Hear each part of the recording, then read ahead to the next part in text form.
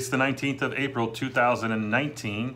This is the RheumNow podcast brought to you by RheumNow.live. I'm Dr. Jack Cush, executive editor of RheumNow.com. This week we're going to talk about time. A famous man once said that time wounds all heals. Did I get that right? I did. Specifically, we're going to talk about time to flare when withdrawing DMARD therapy, or the timing of steroid use when doing a temporal artery biopsy. Or how about the timing of cortisone injections when doing surgery on a joint that you're injecting? This and more in this edition of the RheumNow podcast. We're going to start with a tweet that I put out just yesterday, I believe, about NXP2 antibodies. I find these fascinating.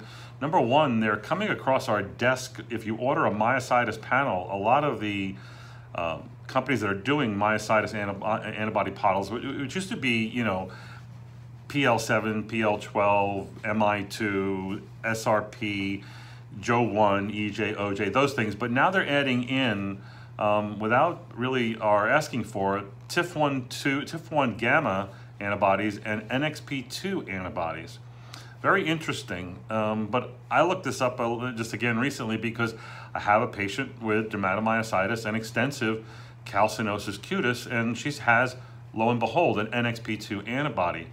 Now, NXP2 and the TIF1 gamma antibodies are two new antibodies associated with cancer, especially in adults. They can be seen in kids, but when seen in adults, they seem to be associated with cancer. Specifically, I believe 85% of patients who have cancer and dermatomyositis will have NXP2 or TIF1 antibodies. This, along with the MDA5 antibodies, is a real new constellation to autoantibody profiling. But I want to talk about NXP2. Again, it can be seen in kids, can be seen in adults, can be associated with more severe myositis disease and very refractory myositis disease. But I learned just this week that one of the cutaneous manifestations seen with NXP2 is calcinosis, and it can be widespread, it can be difficult to manage. It might well be the sole manifestation of disease. So that's something to look for. A recent article in Rheumatology, March 16th, actually reviews this to some extent. Another interesting report was about ultrasound and identifying enthesial findings by ultrasound. Not surprisingly, they looked at patients with psoriatic arthritis and psoriasis and used fibromyalgia patients. I thought that was going to be a control, but wait, no.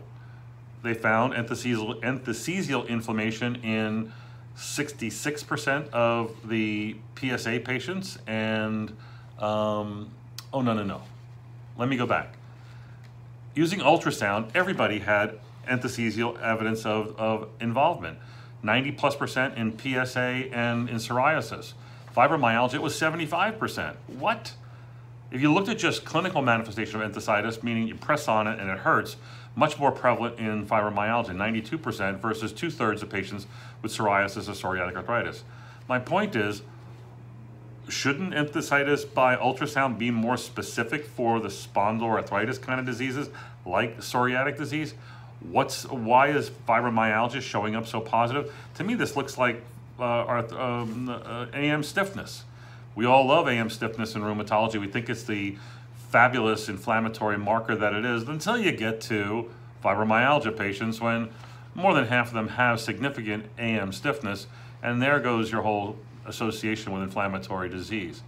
Anyway, I don't do a lot of ultrasound, but seeing this data about ultrasound, enthesitis, and FM, one of you ultrasound mavens needs to explain to me, and then I'll come back and tell the rest of the world why I shouldn't be so hard on ultrasound as a tool in fibromyalgia. An interesting study was published by David Felsen and his colleagues, looking at over 80 patients with medial knee OA and the efficacy of lateral wedge sole inserts. As you know, it's often used. There's not a lot of data about its use. They looked at about 80-something patients and then did a pre-screening test to show that if you actually did use a lateral wedge insert, that it might have enough corrective action to be beneficial in unloading OA of the knee, especially in the medial compartment. So in their study of 63 pre-selected patients, they showed a significant reduction in pain for those that were taking or using the lateral wedge insoles compared to those that were using a neutral sole. The problem is that the difference was really small, 0.7 on a 0 to 10 scale. So while significant numerically, not significant clinically, suggesting that there's probably only a limited number of patients who really will respond to lateral wedge insoles. I can vouch for this. I actually had severe bilateral medial knee OA, required knee replacement after about 20 years of almost bone on bone. I use lateral wedge sole inserts. I don't know why I used them, but I used them thinking it might be helping. I don't know that it really helped a lot. It wasn't really clinically apparent to me. So I just went from research to my own anecdotal experience. This must be a good podcast. The TARA study looked at RA patients, almost 200 of them. They were in remission. They were on a combination of a TNF inhibitor and a DMARD, or actually a biologic and a DMARD. And then they withdrew either the biologic or the conventional DMARD and looked at flare rates a year later. At 1 year, flare rates were similar between those who had a DMARD weaning of 33% versus those who had a biologic weaning of 43%, suggesting maybe more benefit with the biologic, but these results were not significant. The authors concluded it doesn't matter, and maybe therefore you should try to withdraw the biologic, being that it's like 1 billion times more expensive. Interesting study. You know, I don't know why we're still doing weaning studies and withdrawal studies and cessation studies. This seems like to be a bit nonsensical, because we've done this research already for the last almost 10 years, really 6 years. The ACR guidelines are very, very clear that there's a risk when you taper. So you probably shouldn't taper. The guidelines say that, that if the patient has low disease activity, to taper would be a bad idea because everybody flares, or too many are going to flare. It also says that if you're in remission, you could probably taper some drugs, but not stop any drugs. Meaning you could probably taper the DMARD and continue the biologic. The TARA study says maybe the opposite, but you can't go off therapy because there are consequences to that. Patients a high flare rate, and there's radiographic progression that is seen over time. Of course, the real issue on tapering is that patients want to do this anyway. So you need to be armed with the data about how successful this is going to be. Generally, the data that you should be giving is quite negative. But if patients can get away with it, then congratulations, but it's only going to be a minority. The new drug, romosozumab, say that 3 times fast, was approved by the FDA just recently. Its trade name is called Evenity. The drug, the anti-sclerostin inhibitor, was developed by Amgen and UCB. After a bit of a rocky road and a complete response letter, the drug was approved. The price was announced this week. It's going to be $1,800 a month, or about $22,000 a year. Don't worry, it's not available yet, but it will be available later in the year. It is approved for only postmenopausal osteoporosis patients who are at high risk for fracture. The cost that has been quoted by Amgen is said to be 34 to 74% lower than that's seen with Tymlos and Forteo, the other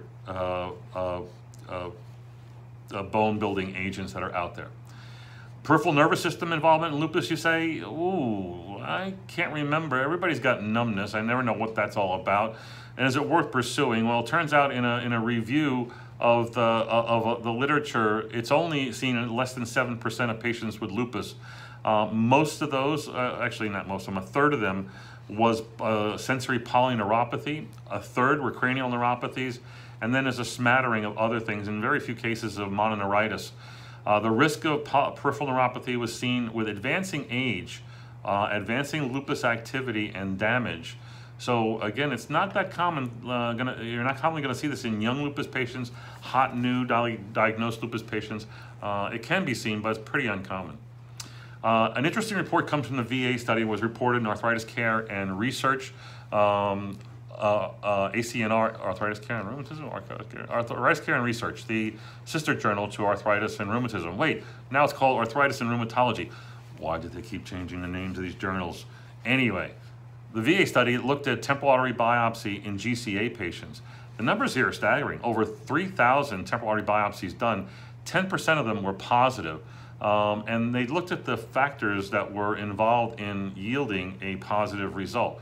They showed that everybody should know this, but I think the data that they came up with reinforces what should be known, is that is the length of the biopsy that's most important. In fact, the length must be at least 3 centimeters to yield the greatest results. And by having a 3 centimeter or larger biopsy, you have a 58% increased odds of having a positive result. Doing bilateral biopsies, generally I don't do those, but if you're hell-bent on making a diagnosis doing 2 rather than 1 increases the odds of a positive result by 83%. Age greater than 71 years is also a predictive factor. The interesting thing about this study and why it made the highlight reel here is that prednisone use up to 42 days prior to the biopsy did not influence biopsy results. So there's a little bit of conflict out there on this, but I don't think you should avoid a biopsy if someone has recently been started on steroids, which you must do. If you really think they have GCA, they could lose their eyesight, start them on 60, 80 milligrams of prednisone and get the biopsy ASAP. Risk of gout. We know the risk factors for gout, shellfish, alcohol, hanging around in hookah bars. That's my own opinion. I've never been in a hookah bar, truth be told. So, but we do know that there are some things that are protective too. An interesting study from 2 large Chinese dietary studies shows that those who are eating a vegetarian plant-based diet actually have a significantly lower risk, up to a 60% lower risk of actually developing gout in the future. So avoid the alcohol, skip the sake, go for the vegetables, you'll do better in the long run. A nice article came out in the surgical surgical literature looking at the timing of shoulder corticosteroid injections in patients who ultimately underwent rotator cuff surgery. So this is a very large cohort, like thousands and thousands of patients, and they compared those who had a prior shoulder injection in the year prior to surgery versus those who never had, and they showed that having a shoulder steroid injection did not adversely affect the outcomes and the success of surgery or the complications thereof. However, if that steroid shoulder injection was done within 30 days of the surgical procedure, guess what? Bad news, Charlie.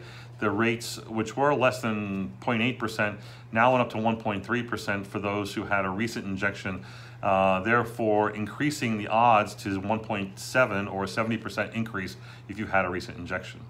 Risk factors for infection included male, obesity, smoking, diabetes, and again, this perioperative steroid injection.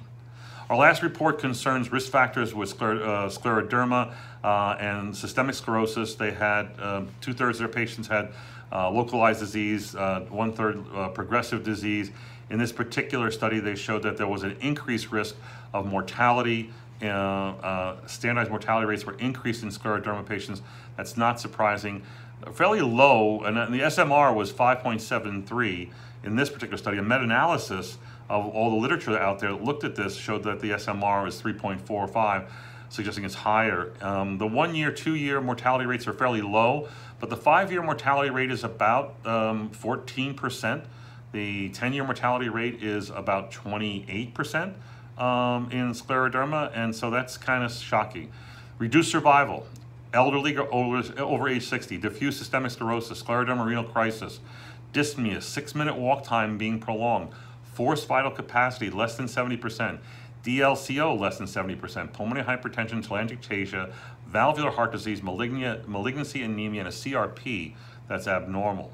Another review of the literature showed pretty much the same profile. Mortality being linked also to SCL70 antibodies, but not linked to anti-centromere antibodies. Maybe a little higher on those with cardiac renal involvement, interstitial lung disease, pulmonary hypertension as has been stated. So again, those are the things you want to look out for. That's it for this week. Go to the website, click on the links to read more about this. Go to rheumnow.live. You can register for on demand our 92 lectures, which were fabulous. Real interesting lectures, great speakers. Register and you can run around in there and see all the great talks, including mine. Talk to you next week.